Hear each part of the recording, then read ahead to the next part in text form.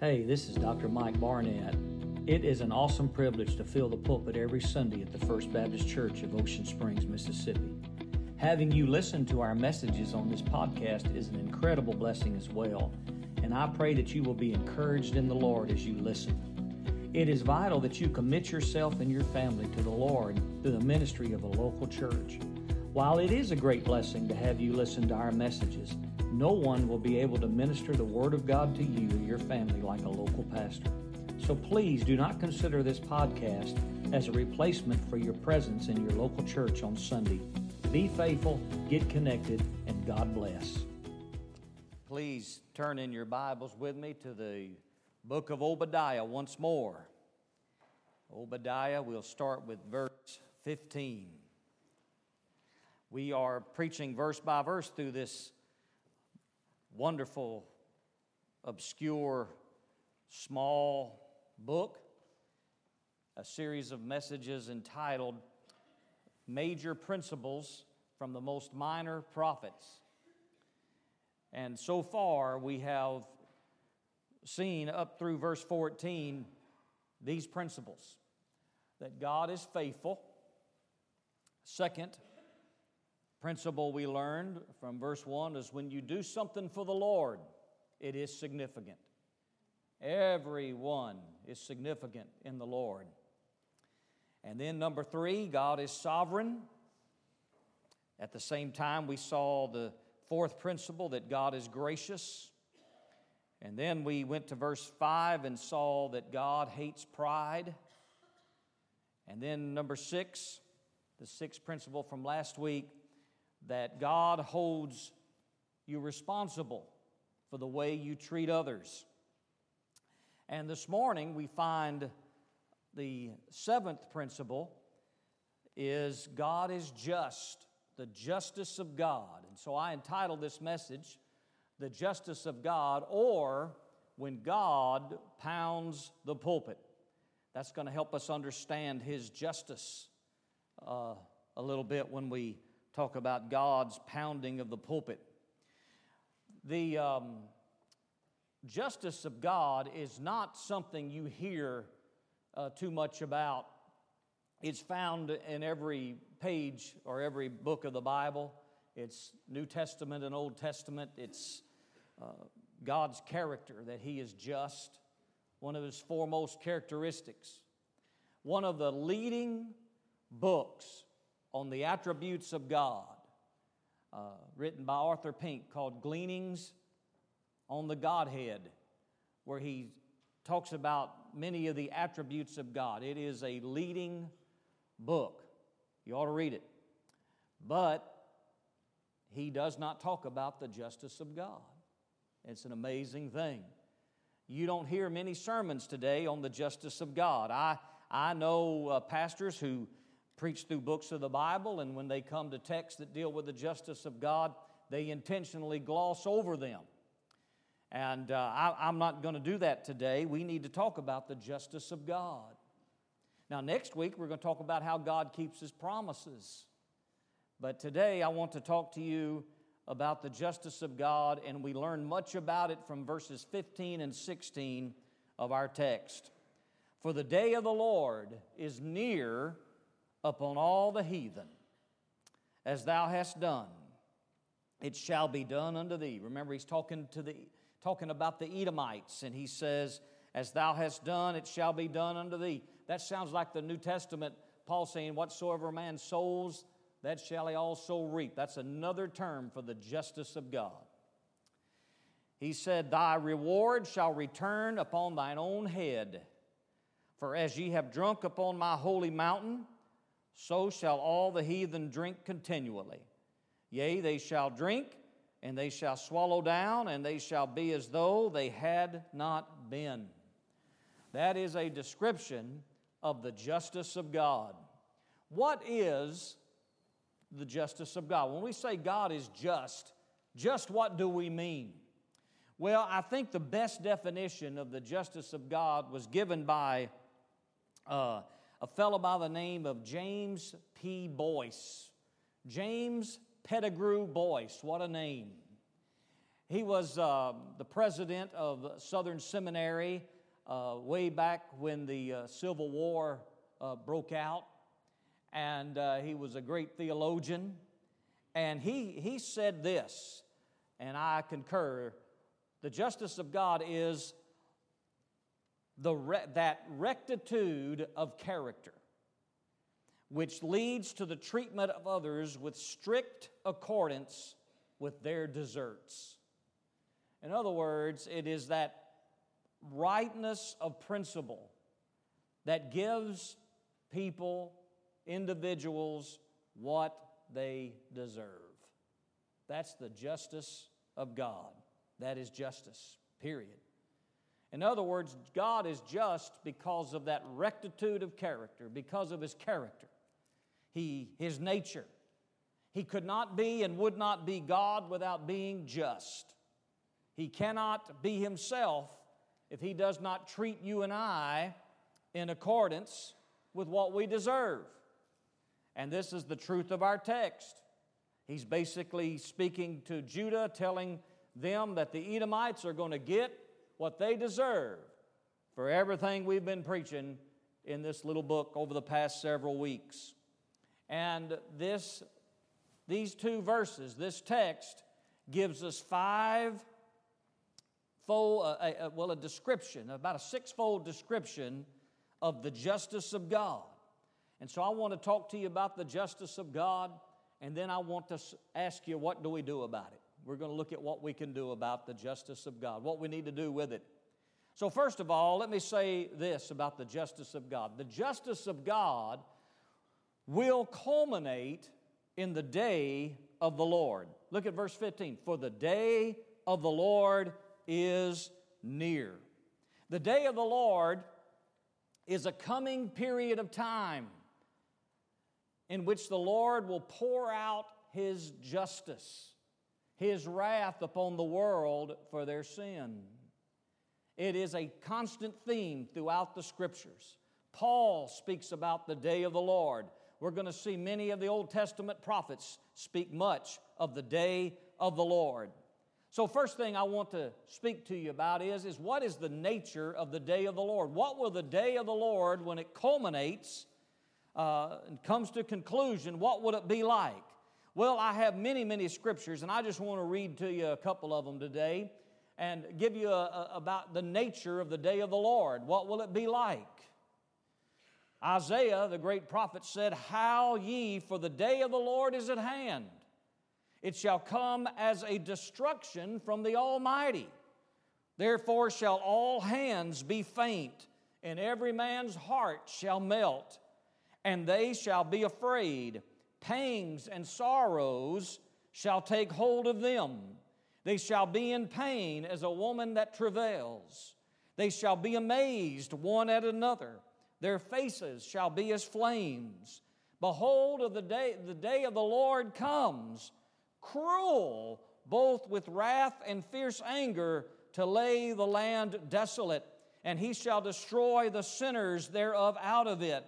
For the stars of heaven and the constellations thereof shall not give their light. The sun shall be darkened in his going forth, and the moon shall not cause her light to shine. And I will punish the world for their evil, and the wicked for their iniquity. And I will cause the arrogancy of the proud to cease, and will lay low the haughtiness of the terrible." That is not a verse you want to read to your children at bedtime. But I want to tell you what, it's in the Word of God, just like, "For by grace are you saved through faith." That's the nature of the justice of the Lord. Let me read to you what the prophet Joel says. You want to really study the day of the Lord, you've got to study the prophet Joel. That's the main theme of Joel. All the prophets speak of it, but Joel focuses on it. He says, "Alas for the day of the Lord is at hand, and as a destruction from the Almighty shall it come. Blow ye the trumpet in Zion, and sound an alarm in my holy mountain. Let all the inhabitants of the land tremble, for the day of the Lord cometh, for it is nigh at hand. A day of darkness and gloominess, a day of clouds and of thick darkness, as the morning spread upon the mountains, a great people and a strong. There hath not been ever the like, neither shall there be any more after it, even to the years of many, many generations. That is the nature of the day of the Lord. It's not a happy time. And so, that's coming. That's what's coming upon this whole world. Now I want to speak to you about the nearness of the day of the Lord. All of these prophets that I just read, and all of them, including Obadiah, say the day of the Lord is at hand. Obadiah says the day of the Lord is near, is near. That's an interesting thing. You might be asking, well, preacher, the Bible says the day of the Lord is near, the day of the Lord is at hand. These prophecies were written thousands of years ago. As a matter of fact, the latest theology of the day of the Lord was written 2,000 years ago in the New Testament. And you're telling me that it's near, it wasn't near then? How do we know it is near now? Have you been asking that question? Well, I'm going to answer it whether you have or not. You might recall in 2 Peter, we are not on God's time clock. A day to Him is like 1,000 years, and 1,000 years is like a day. To Him, time is just nothing. To us, it's everything. Well, we need to understand when God says the word near, He is not speaking in terms of perspective in time like ours. He is speaking in terms of imminence. Imminence. The day of the Lord is imminent. In other words, it is impending. An imminent event does not necessarily occur immediately, but it could occur immediately. It is always, always to be expected. That's why the Bible says the day of the Lord will come as a thief in the night for those who are without Christ, for those who do not go to the Word of God to find their hope and their strength. It will come as a thief in the night. But we are taught to expect it at any moment. Let me illustrate to you God's perspective on the day of the Lord, how we are to look at the day of the Lord. First of all, I will tell you that it is in two stages. We have, first of all, the rapture of the church for the church, and then the tribulation period that the Bible talks about, and that is 7 years, also referred to as the day of the Lord. It is future. But also the day of the Lord is often in terms of now. Some of what happens now. That's why it is so imminent for us.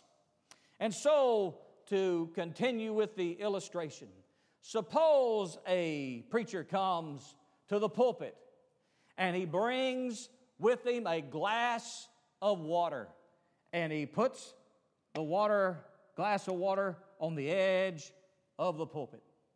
And before he begins to preach, the congregation is staring at that glass of water because he set it close to the edge.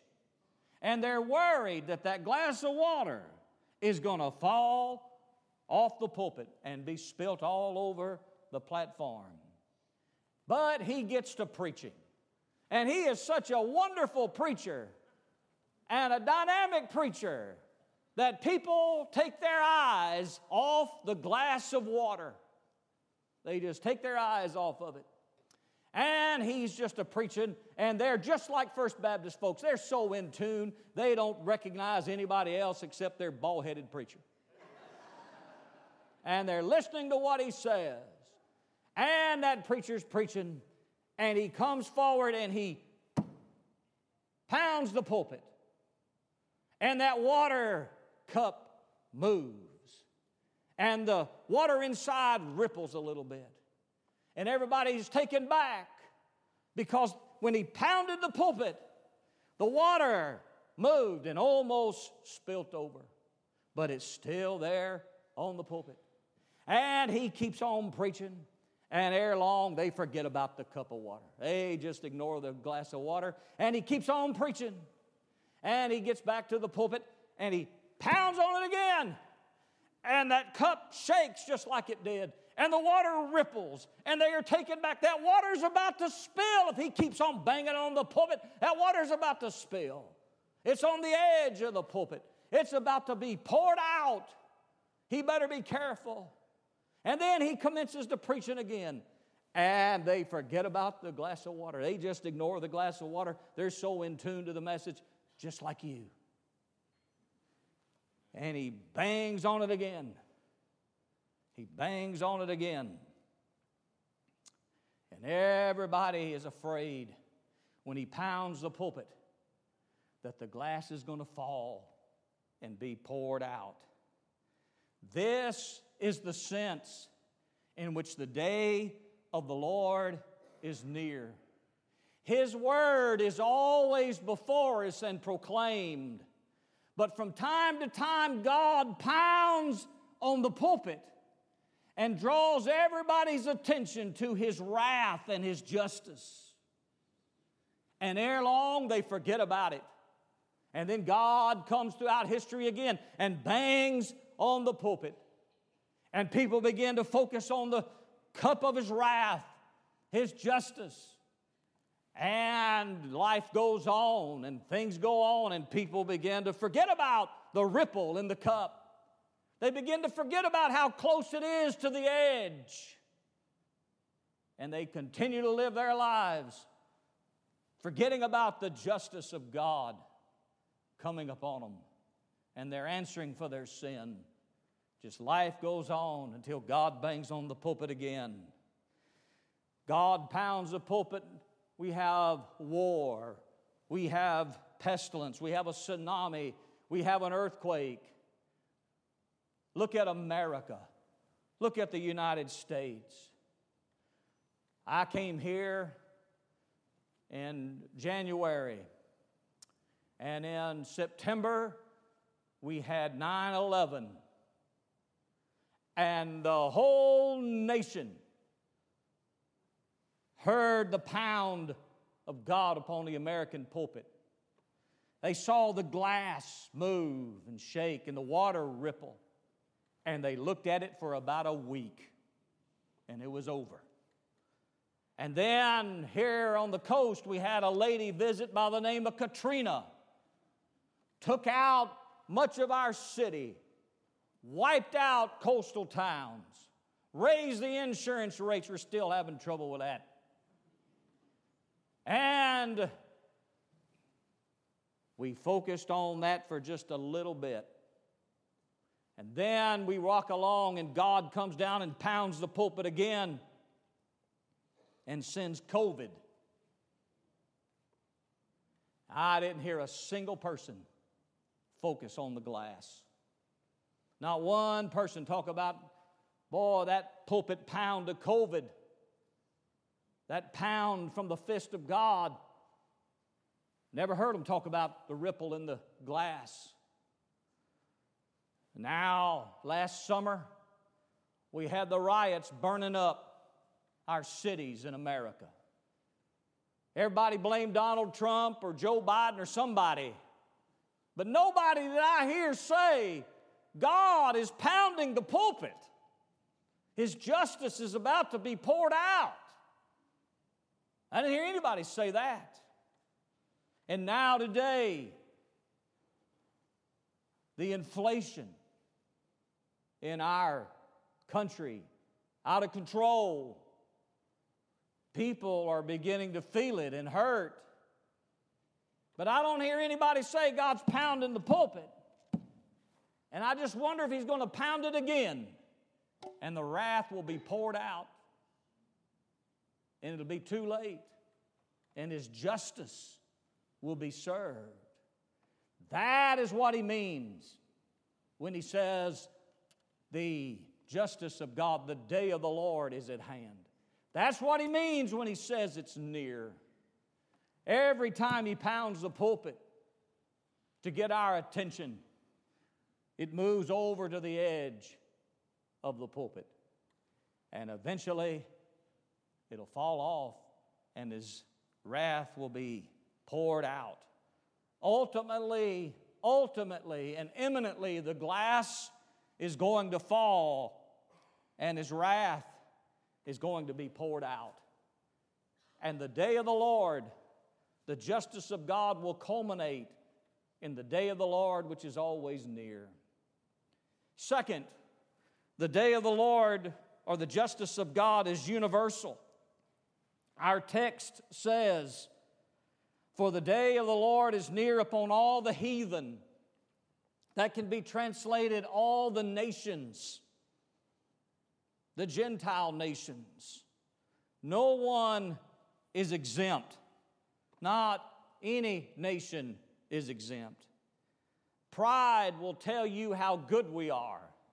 But God says, I've pounded that pulpit, and my justice will be met upon all nations, all the heathen, all nations.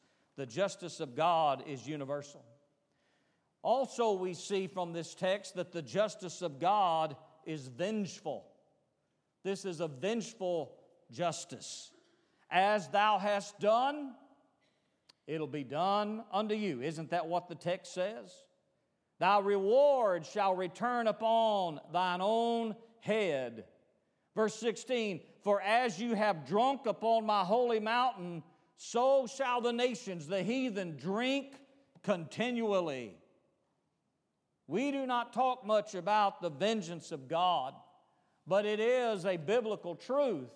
This is the God we don't want to know. This is the God we don't want to study about. This is the God that causes people to go from one church to another church if one mentions the vengeance of God. But this is why we preach verse by verse through the Bible. I do it for me, and I do it for you. I do it for me so I don't become a coward in my preaching and just preach it. And I committed a long time ago, Lord, I'm not going to, if a hard text comes up, I'm not going to bypass it. It irritates me no end when I'm reading a commentary and they bypass a whole bunch of verses. It irritates me no end.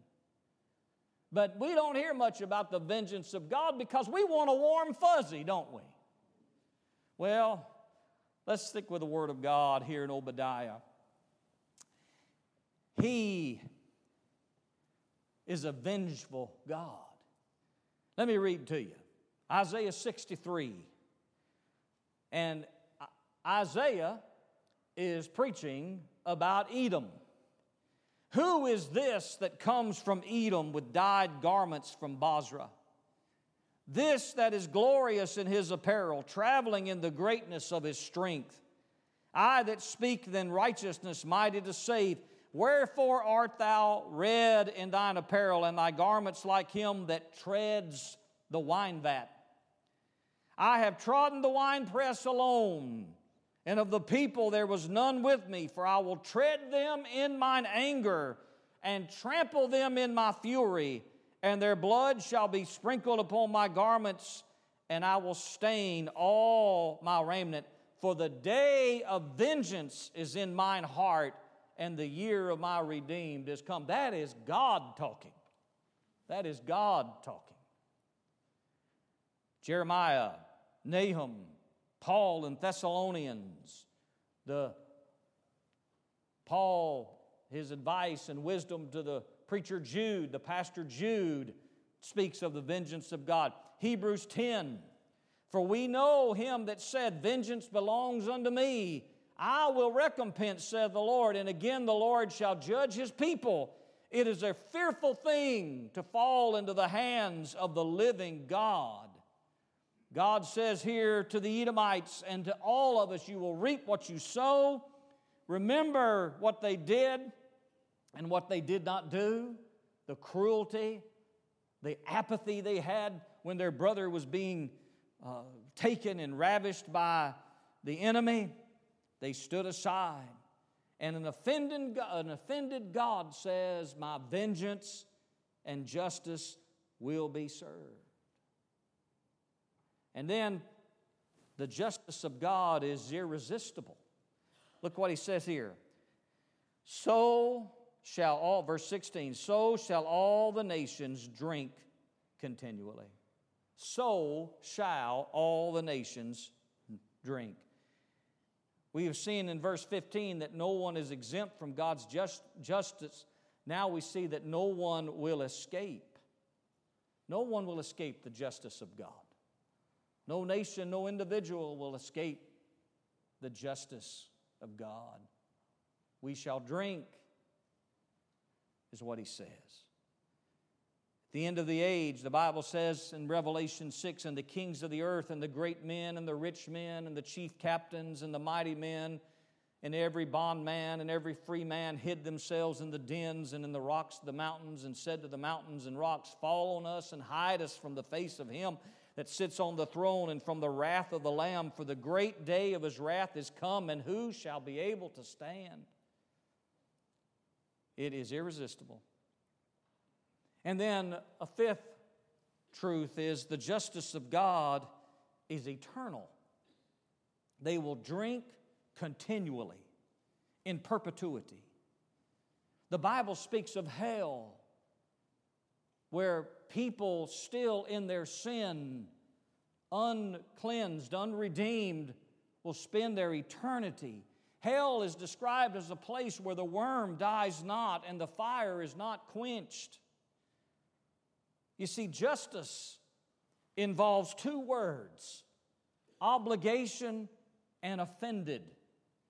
If we are told to love our neighbor by an eternal lawgiver, then we are eternally obligated to obey his law because the lawgiver is eternal. If we offend an eternal obligation, we have offended one who is eternal, and the punishment will be eternal. And so, when you have a justice system, the judgment and the punishment for violating the lawgiver depends upon the nature of the lawgiver. As long as the lawgiver lasts and exists, so also the punishment lasts and exists. And so we have an offended, eternal lawgiver. The measure of justice is determined by the measure of the obligation and the measure of the offended. I say all that to tell you that in today's theological circles, what's coming down the pike is this idea that hell is not eternal. And it's on the rise. Some good men who have been once faithful to God's Word and have upheld it and preached it, that I relied on, that I read and study, in their latter days, in their older years, I do not know what has happened, but what they have done is they have compromised. One of the greats, John R.W. Stott, in his last days on earth, was migrating toward this idea that hell is not eternal. One of the leading teachers that the millennials in our day flock to says hell is not forever, Rob Bell. And it is on the rise. But I want to tell you something. The Bible does not teach that right here in Obadiah. The worm dies not. The fire is not quenched. The gap cannot be closed once one is in hell. The justice of God is eternal. They drink continually the justice of God. And then the justice of God will be satisfied. The justice of God will be satisfied. The Bible says in Obadiah, they shall be as though they had not been. That's verse 18. And then verse 18, they shall be stubble. But look at verse 16. And they shall be as though they had not been. When the Edomites went into the city of Jerusalem after it was ransacked, apparently they went up on the mountains in Jerusalem, perhaps even what would become Golgotha Hill itself, maybe the Mount of Olives, and they had a drunken party, is what many say. And God says, you've drunk on this mountain, well, you're going to drink my justice, and you will drink continually forever, and you will be as though you have not been. It's eternal. And God's justice is satisfied. We read this text and we need to be reminded of something in the American brand of Christianity. Make no mistake. Make no mistake. Do not err on this, brethren. God will judge sin. If He does not, He has no credibility at all. He will judge sin. Your sin and mine will meet His vengeance and wrath. He will pound the pulpit and pour the water out on us. His justice will be satisfied. His grace will be grace. His mercy will be mercy. But His justice will be just. So, you're kind of tense right now. I hope we are, because this is a reality we cannot deny. We cannot deny. If we deny this, we will preach a salvation without repentance, which is no salvation at all. So what do you do with this? What do we do with the justice of God? Preacher, give us something that warms our heart. But isn't that just like what Scripture does? It warns us and warms us. So preacher, give us the warmth now. I am glad to do that. Because it is an impartial gospel if we warn without warming. But it is a fool's gospel if we warm without warning. Did you hear me? It is a fool's gospel. It is another gospel, as Paul says. So what can you do? What do you need to do? Well, like the Philippian jailer, there may be one or two or three who are here asking, what must I do to be saved? The justice of God is sure. I hear that. The justice of God will be met. It's vengeful. It's irresistible. And it will be satisfied and is eternal. And it will culminate one day in hell for me. What must I do to be saved?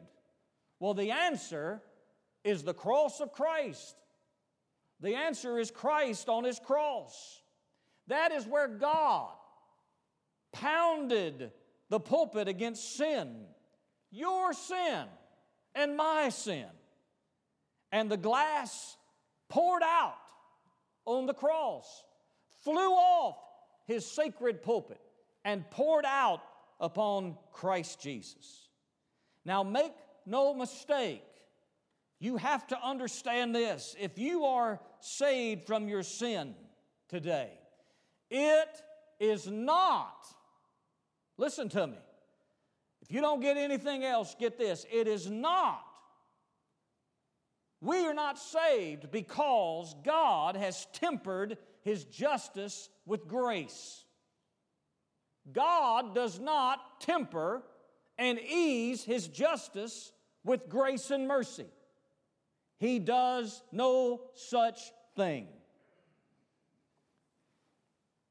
It is because God's justice and wrath and vengeance and hatred of sin, all of it in totality, was poured out on the Lord Jesus Christ on the cross. It was not because He said, I'm going to judge you for your sin, but I'm going to give you a little grace and let you go to heaven. That is a lie. No wonder you don't worship the Lord like you should if you believe that. I want to tell you, God poured His complete wrath, all of hell poured out on Him on the cross. And He suffered the wrath in its fullness of God Almighty. You say, well, preacher, it was just for a few hours. Do you know who Jesus was? Do you know who Jesus was? Get your concept of Jesus right, then you can understand and answer that question. The wrath of God was poured. He doesn't temper His justice. He has satisfied His justice on the cross. That's where sin has been judged, on the cross, complete. And at the cross, He poured out His wrath, but from the cross, He poured out His grace and His mercy and His love and His kindness toward you. Somebody told a story of Oliver Cromwell in England. Said that he had made a decree that a man should be executed. And he said he's going to be executed at the stroke of 12, when the clock reaches 12. And the man's wife came and begged for his life, and he wouldn't spare it. And he said, when the clock strikes 12, your husband will die. And the story is she went up into the tower of the clock and grabbed the clapper. And at 12, it began to swing back and forth, and her hands stood between the clapper and the bell. And her hands were crushed and marred and bruised. And when it quit swinging, she fell down to the ground, her hands crushed. And they came and told Cromwell about it, and Cromwell said, the stroke did not sound. He's free to go. See, Jesus was the one who pierced His hands and took the wrath of God for you on the cross. That's called the doctrine of substitution. He takes His wrath, you get His righteousness. His love is manifested at the cross. Grace is manifested at the cross. Justice is wrath is completely poured out at the cross. So you can be saved from the wrath to come. The theology of the cross is simply this: being justified freely by His grace. There's that word just again. But it has a change. It's called justified. You know what it means to be justified? It means just as if you had never sinned. So being just as if you had never sinned freely by His grace through the redemption that is in Christ Jesus, whom God has set forth to be the propitiation through faith in His blood. Propitiation means God is satisfied. His justice is satisfied through faith in the blood of Christ shed at the cross, to declare His righteousness for the remission of sins, to be paid in full, that are past through the forbearance of God. To declare, I say, that at this time in righteousness, that He might be just and the justifier of him that believes in Jesus. When you get to heaven, you will fully understand, and I will too, the full justice of God being met at the cross, and how God could be gracious and just at the same time. We realize it now, but just wait till we get to heaven and see His glory. And so that's how God can be gracious and just at the same time, because He was just toward His Son and gracious toward us. You can be saved from the wrath to come. Let me give you another text before we move to this other thing to do. A group of people came to Jesus in the Gospel of Luke, chapter 13, and they told Him of a terrible event performed by an evil man. And they told Him of a disaster. A disaster. Where 2 times God pounded on the pulpit. And it says there were present at that season some that told Him of the Galileans, whose blood Pilate had mingled with their sacrifices. So these Galileans came to worship, and they had their sacrifices, and Pilate, in an evil act, slew some of them, and their blood was mingled with the blood of sacrifice. Can you imagine such a thing? And Jesus answered and said unto them, suppose ye that these Galileans were sinners above all Galileans, greater sinners than anybody else, because they suffered such things? I tell you, nay, except you repent, you shall all likewise perish. Or what about those 18 upon whom the tower of Siloam fell and slew them? Think ye that they were sinners above everybody else that dwelt in Jerusalem? I tell you, nay, but except you repent, you shall all likewise perish. So Jesus tells us sometimes when God pounds the pulpit, terrible things happen to people. And some people seem to be left alone. But those that are left alone do not need to be puffed up thinking, oh, I'm not that bad a sinner. Jesus said, except you must repent, you will all likewise perish. That's the cross. That's why we must preach on sin and the judgment of God on sin.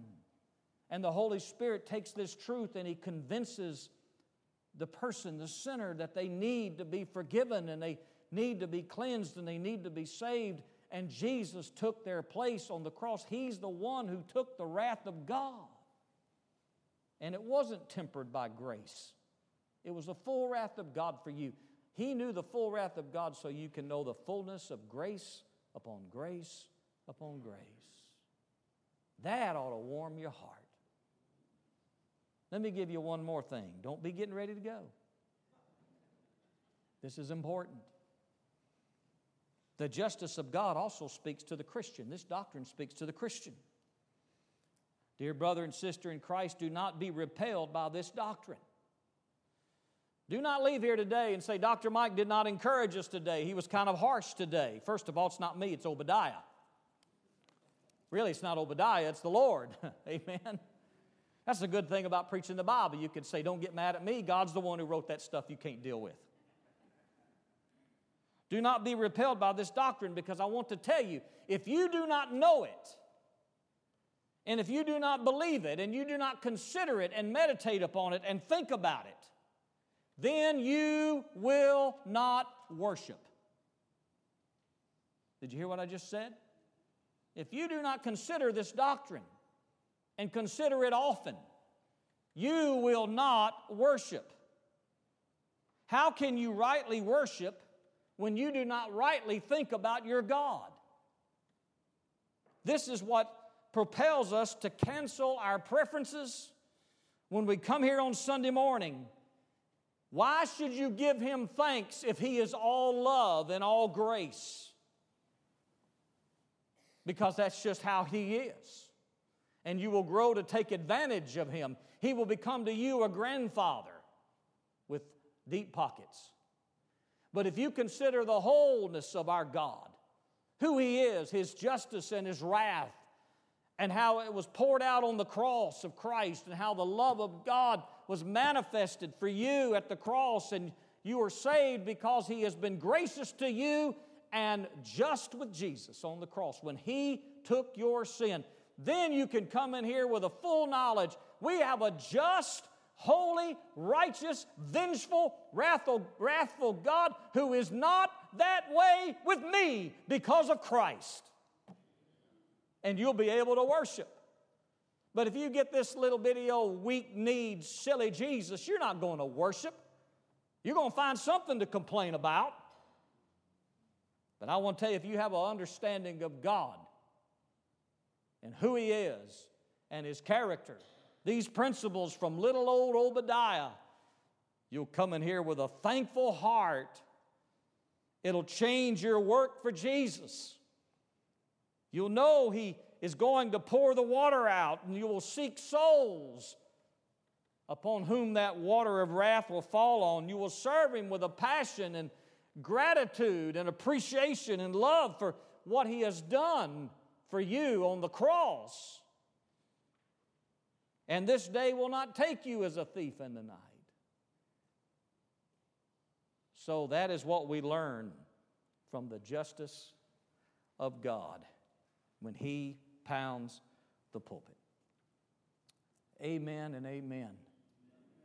Thank God for this wonderful text. What a privilege it has been to preach from this little book of Obadiah. One more sermon left, but I'm so thankful for these 2 verses in my Bible because I understand more of His graciousness toward me in Christ Jesus. I understand more of why we gather every week to give thanks to this magnificent, holy God, the God of the burning bush, the God that drowned the Egyptian army in the Red Sea, the God that wiped out the Assyrian army, the God that has done marvelous, great, and awful things, has said, for eternity, you have offended an eternal God, and you will be punished for eternity. And then he says, but you have gone to Jesus and placed your faith in Jesus, and my wrath is eternal, but so is my grace eternal. You get a hold of that, folks, it'll revolutionize your Christian service and your worship to the Lord. This is Cole Andrews, the family minister here at First Baptist Church, Ocean Springs. I want to take a moment to say thank you for tuning into our podcasts and sermons today.